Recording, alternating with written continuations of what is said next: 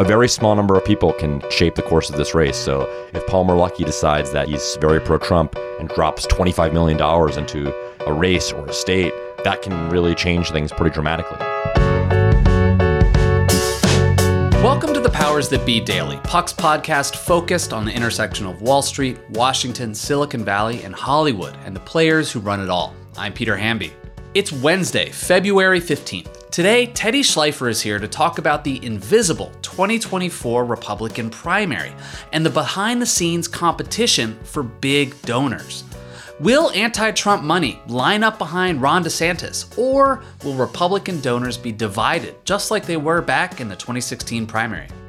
Teddy has the inside scoop. And later, Eric Gardner stops by to discuss the revolution in college sports after the Supreme Court opened the door to paying student athletes. Is this the end of the NCAA? We'll hear about all that and more in today's episode of The Powers That Be.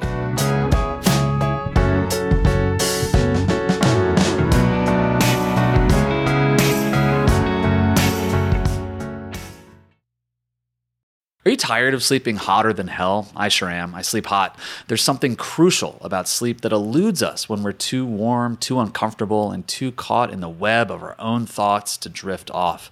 And while curiosity fuels our days, science tells us that cool sleep recharges our nights.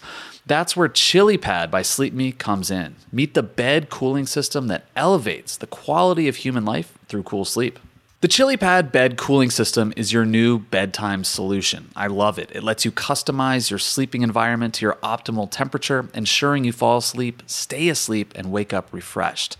ChiliPad works with your existing mattress. It's a water-based mattress topper that continuously controls your bed temperature from 55 to 115 degrees, allowing your body to rest and recover.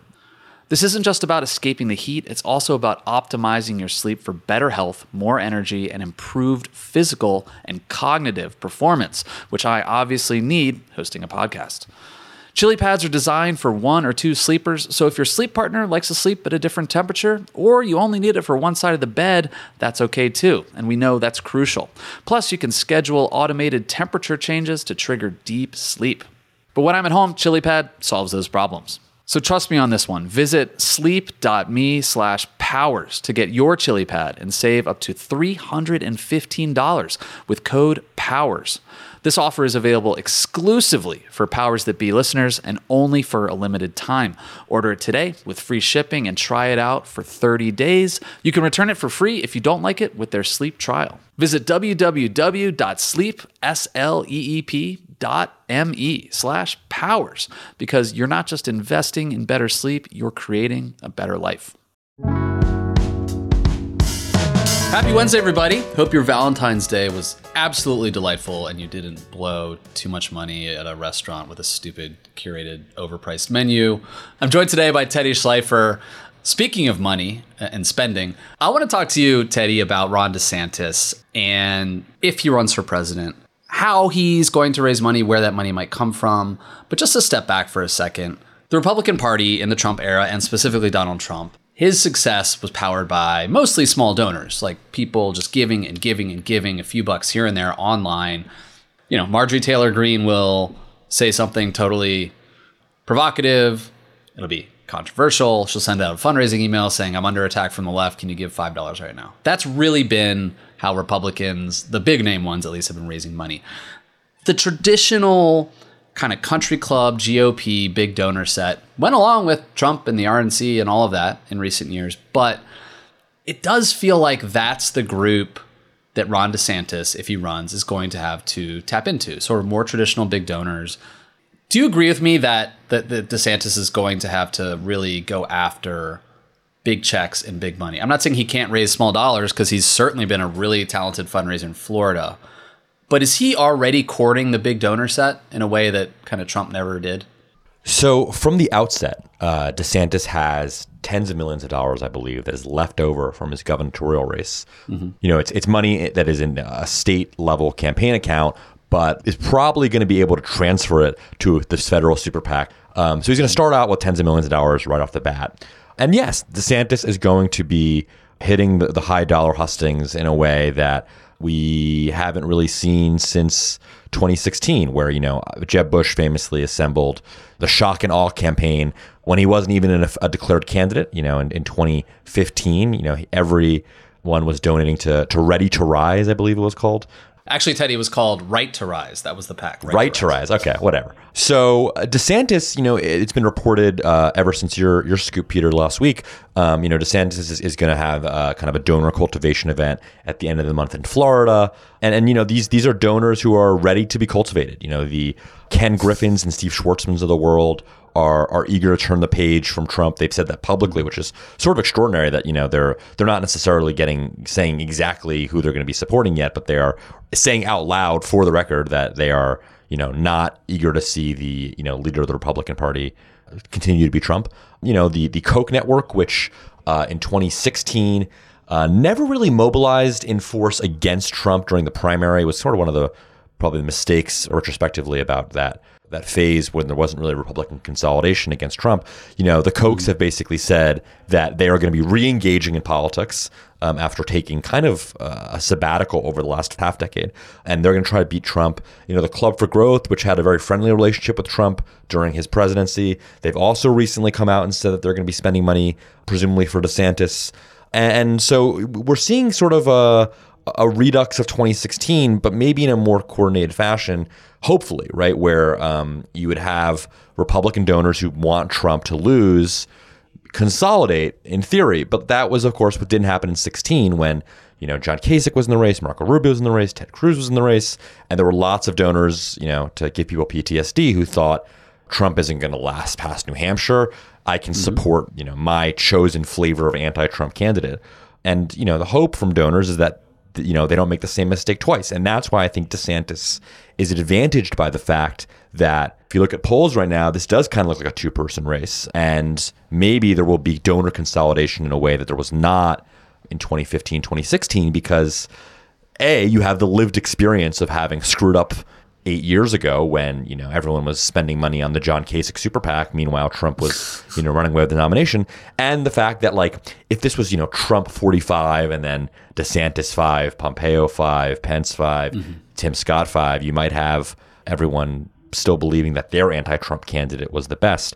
So I do think that there's likelier to be consolidation around DeSantis earlier if the ducks can get aligned right now. And that's why I think this is actually a very important part of the Republican primary, even though, it hasn't officially launched and DeSantis hasn't said he's running yet. The shadow primary element is very big with donors specifically. And I think if DeSantis, can argue, and, his super PAC aides that Peter, you've reported are putting together this group, if they can argue this is the anti-Trump group, don't waste your time with the Mike Pompeo flirtation. If you want to beat Trump, this is the group. I think that's a pretty powerful message when it is backed up by polling that shows this to be a two-person race. But you mentioned Pompeo, Nikki Haley, Tim Scott. There's some reporting out. You did some last week.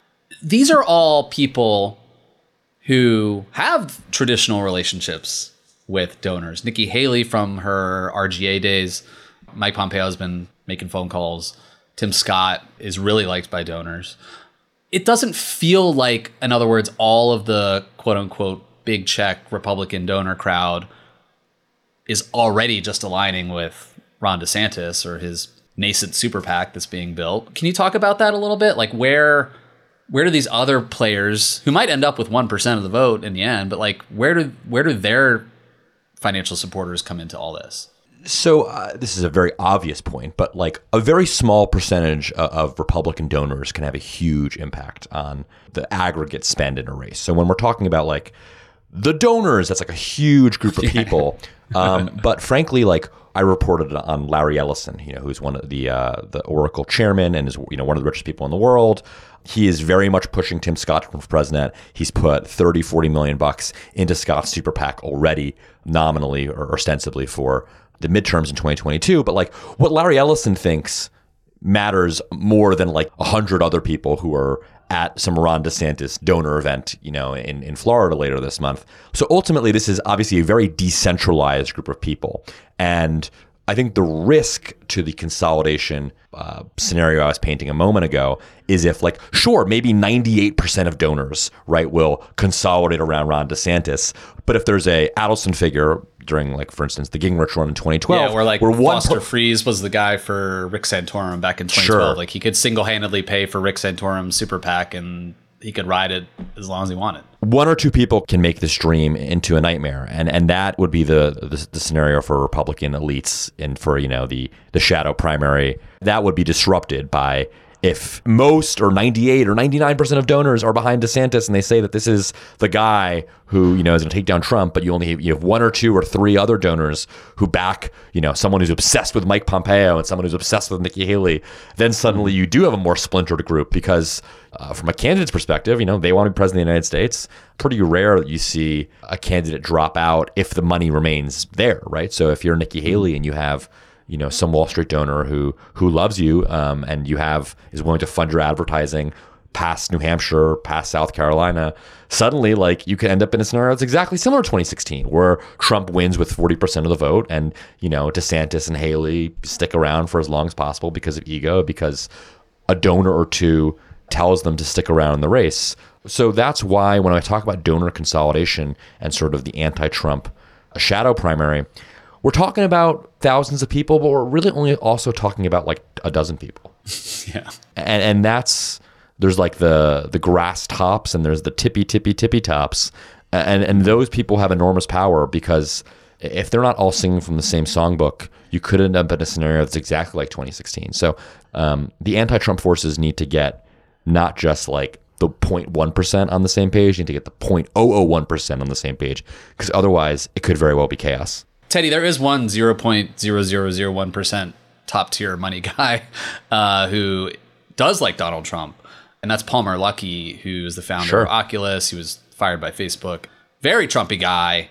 Is Palmer going to bail on Trump and go to DeSantis? It seems like there's like division in Silicon Valley around this stuff. I mean, you also wrote last week that Larry Ellison is telling his friends that he wants Tim Scott to run, and he would theoretically support Tim Scott. So is Palmer Luckey going to bail on Trump and go on the DeSantis train? So there sort of is this group of right-wingers in tech who are part of the Thiel orbit who are genuine Trumpers, right? And, you know, and I think that these are in Wall Street, you don't see as much of this, maybe outside of a few people from real estate who just have Trump connections. To some extent, I feel like there is a more right-wing, not necessarily conservative, but just, you know, sort of an own the libs group of donors who are pro-chaos. And, you know, Peter Thiel, I report, is unlikely to eventually come out for DeSantis. Like, he, I think, is going to be on the Trump train or supporting nobody. And Palmer, who is, I don't want to say he's a Thiel disciple, it's a little bit too far, but he is allied with kind of Thiel forces, you know, sort of part of the broader Thiel orbit, I would say. His brother-in-law is Matt Gaetz. You know, he's married to Matt Gaetz' sister. He is a part of sort of the right wing in Silicon Valley, and he's actually going to be an interesting person, I think, to watch on this because he is allied with the Trump orbit. You know, he hosted Trump for a fundraiser. I think it was actually one of Trump's last fundraisers, late October 2020. When Trump went there, he had like no money left, and it was like a sign that he needed some last minute infusion, and Palmer hosted it. But ultimately, Palmer is someone who I think has some DeSantis ties. He cut DeSantis a check at some point, so he I think is actually a pretty good bellwether for this kind of more right wing faction, because most Silicon Valley Republicans are moderates, and as true of most kind of conservative donors are moderates. But then there is kind of this right-wing backlash to the wokes of the tech industry, and Palmer and Peter Thiel, and to some extent Elon, sort of typify that. So yeah, exactly. There's going to be like the mainstream business donor consolidation, which I think we know how that's going to play out. But I'm also definitely interested in the fringe because, as I mentioned, like, a very small number of people can shape the course of this race. So if Palmer Luckey decides that he's very pro-Trump and drops $25 million into a race or a state, that can really change things pretty dramatically. So we really got to focus on the real tippy tops here. Teddy, thanks for all the insight. You bet. When we come back, Eric Gardner talks to Ben Landy about college athletes getting paid.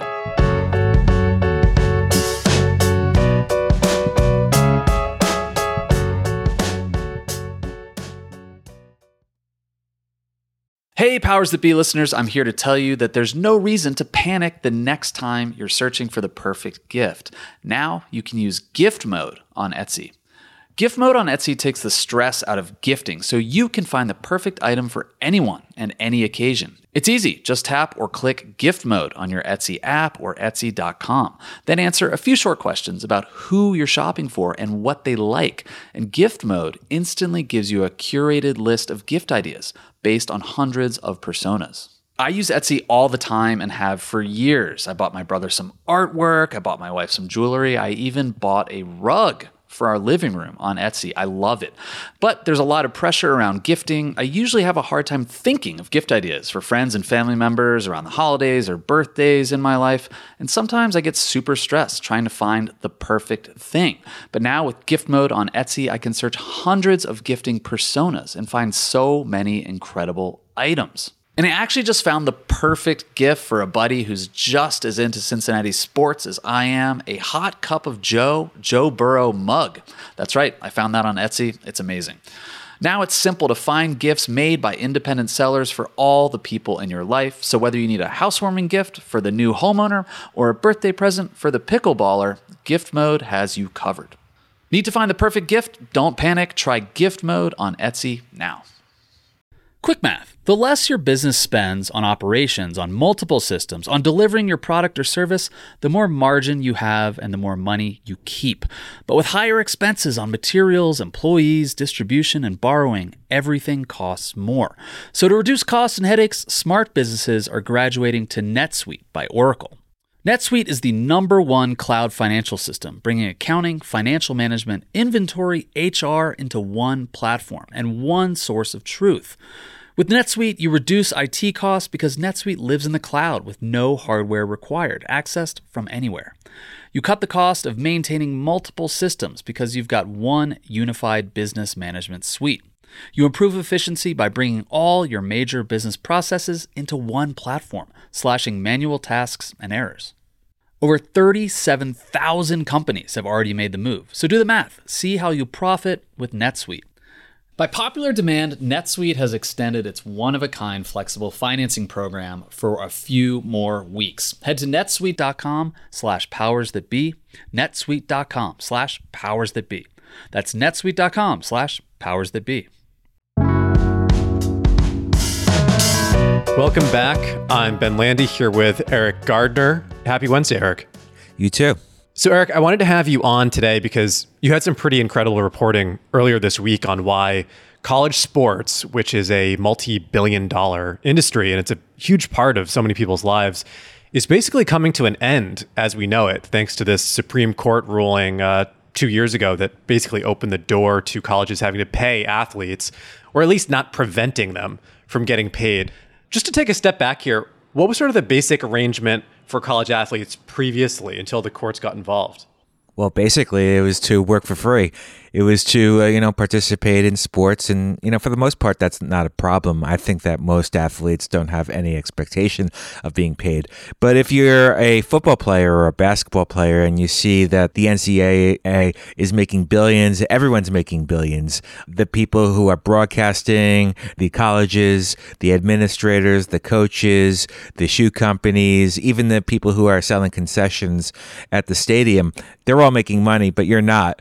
And I think that led to, a lot of grievances and a lot of people wondering, why not me? Especially in football, where it's such a dangerous sport to play. I think that there was a movement that everyone should consider the athletes and maybe should consider giving them a piece of the pie.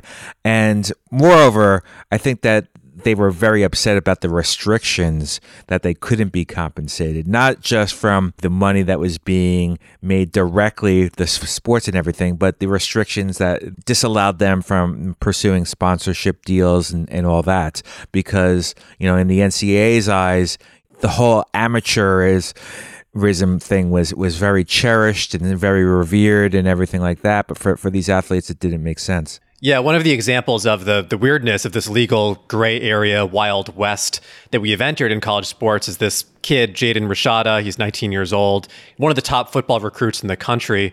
He gets this $14 million deal to play for the University of Florida, where I guess, and the deal fell apart, but I guess the deal wasn't with the school. It's with one of these unaffiliated booster clubs that cut a deal with him for his name and image and likeness. How do those deals work? And why is it that college athletes are signing contracts like that and not getting paid yet directly from these schools? Yeah, so the Supreme Court came in and they said basically the NCAA's restrictions on education-related benefits couldn't withstand scrutiny.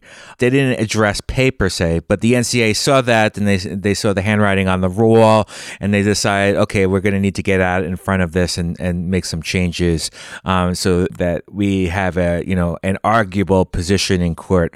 And so they came out with these interim rules that allowed athletes to accept sponsorship deals so they could license their name, image, and likeness.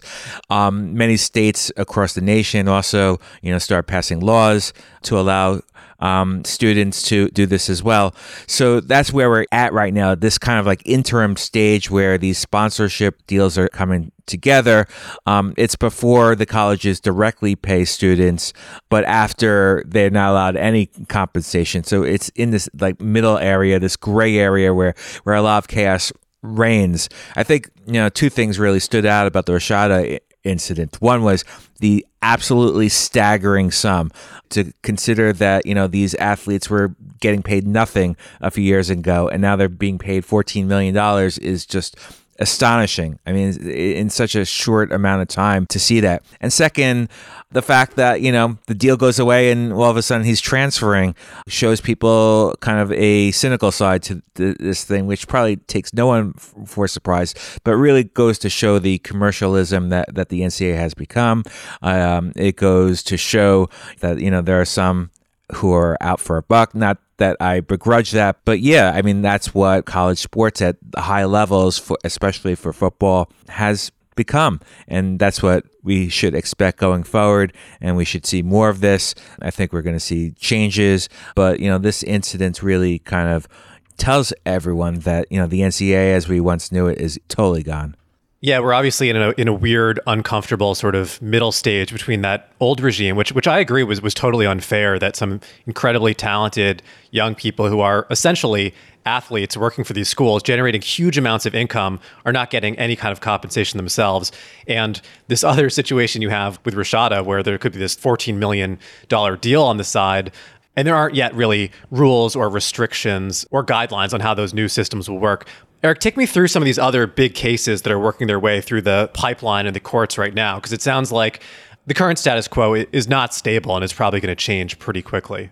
Sure. I think there are three things that in particular should be paid attention to. One is a case that right now is going to be heard by the Third Circuit Court of Appeals this week, Johnson versus the NCAA, and it really examines whether student athletes are employees under federal labor law. And if so, that means that they get minimum wage, they get overtime. There are probably other obligations that you have to do as an employer, such as, clock hours and withhold taxes and all that. But it really goes to kind of the level of control that the schools exert over these students, as well as who's the primary beneficiary of this relationship.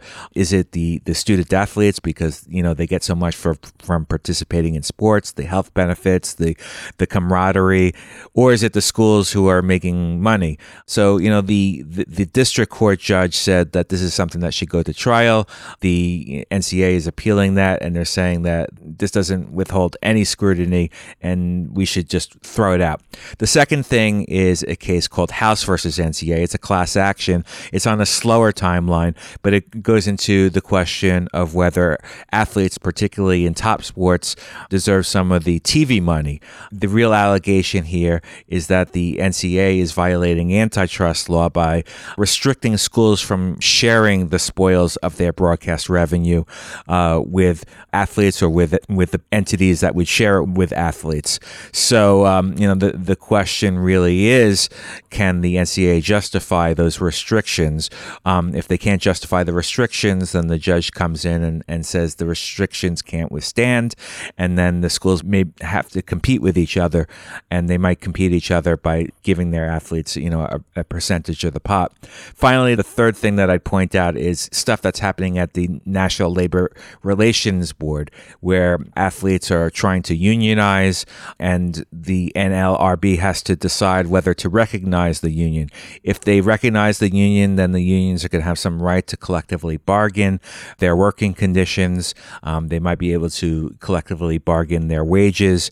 And so that's a big thing as well, because we can imagine where things are headed, where, athletes start getting a more direct piece of the compensation pot, that this whole thing will start to be, bargains between unions and schools, this similar to what happens in the professional level, where there's a salary cap that both sides negotiate, and then everything's kind of apportioned. So those are the three big things that I'm watching in the next few years. Right. So there's multiple legal pathways right now toward what seems like an inevitable transformation of college sports that the Supreme Court, again, opened the door to. I mean, you mentioned in your reporting Brett Kavanaugh's writing supporting this decision, which was unanimous. And he basically said, of course it's unfair that the colleges would make so much money from this and the students wouldn't participate in any of it. It's really the only market like this in America where you could even imagine something like that. But Eric, what is the fear in terms of how all these changes could affect college sports as we know it? Because presumably there are a lot of colleges that just can't compete when this money spigot opens up, or you have smaller sports like wrestling or fencing that are just going to bleed money relative to the more popular revenue generating sports. Yeah, I think that there are a number of kind of internal tensions that are going on. One is the internal tensions between the big schools and the smaller schools. I don't think anyone worries that a school like Alabama or Michigan will continue to have sports.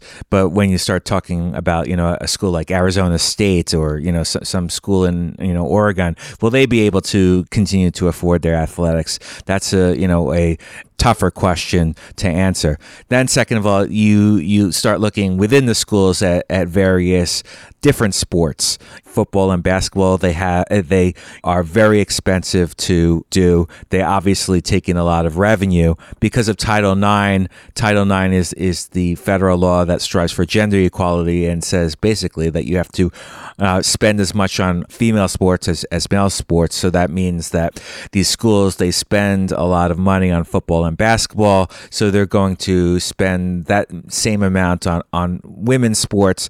So if you're participating for a lesser men's sport, say tennis or wrestling, suddenly that it's really tough to really continue there.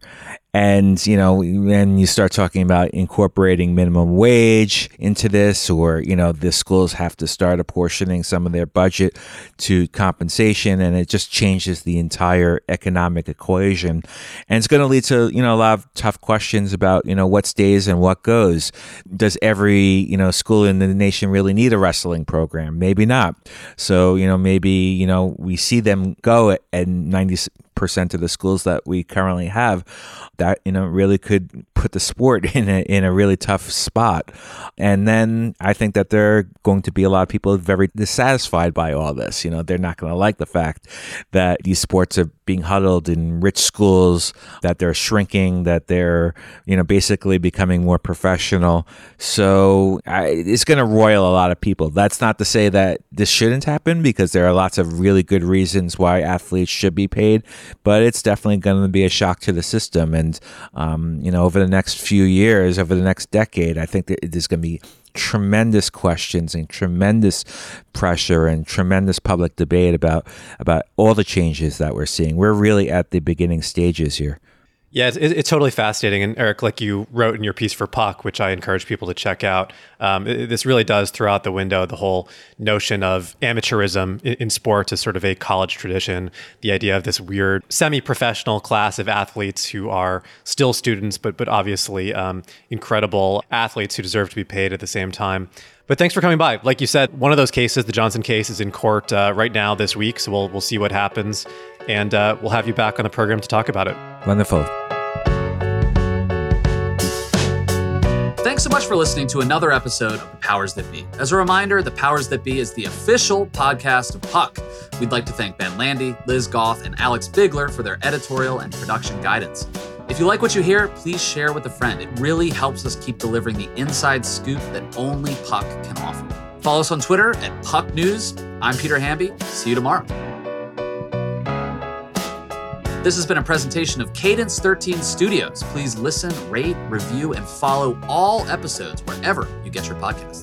The Powers That Be Daily is executive produced by John Kelly, co-founder of Puck, Chris Corcoran, chief content officer and founding partner of Cadence 13, and produced by Ben Landy, executive editor at Puck.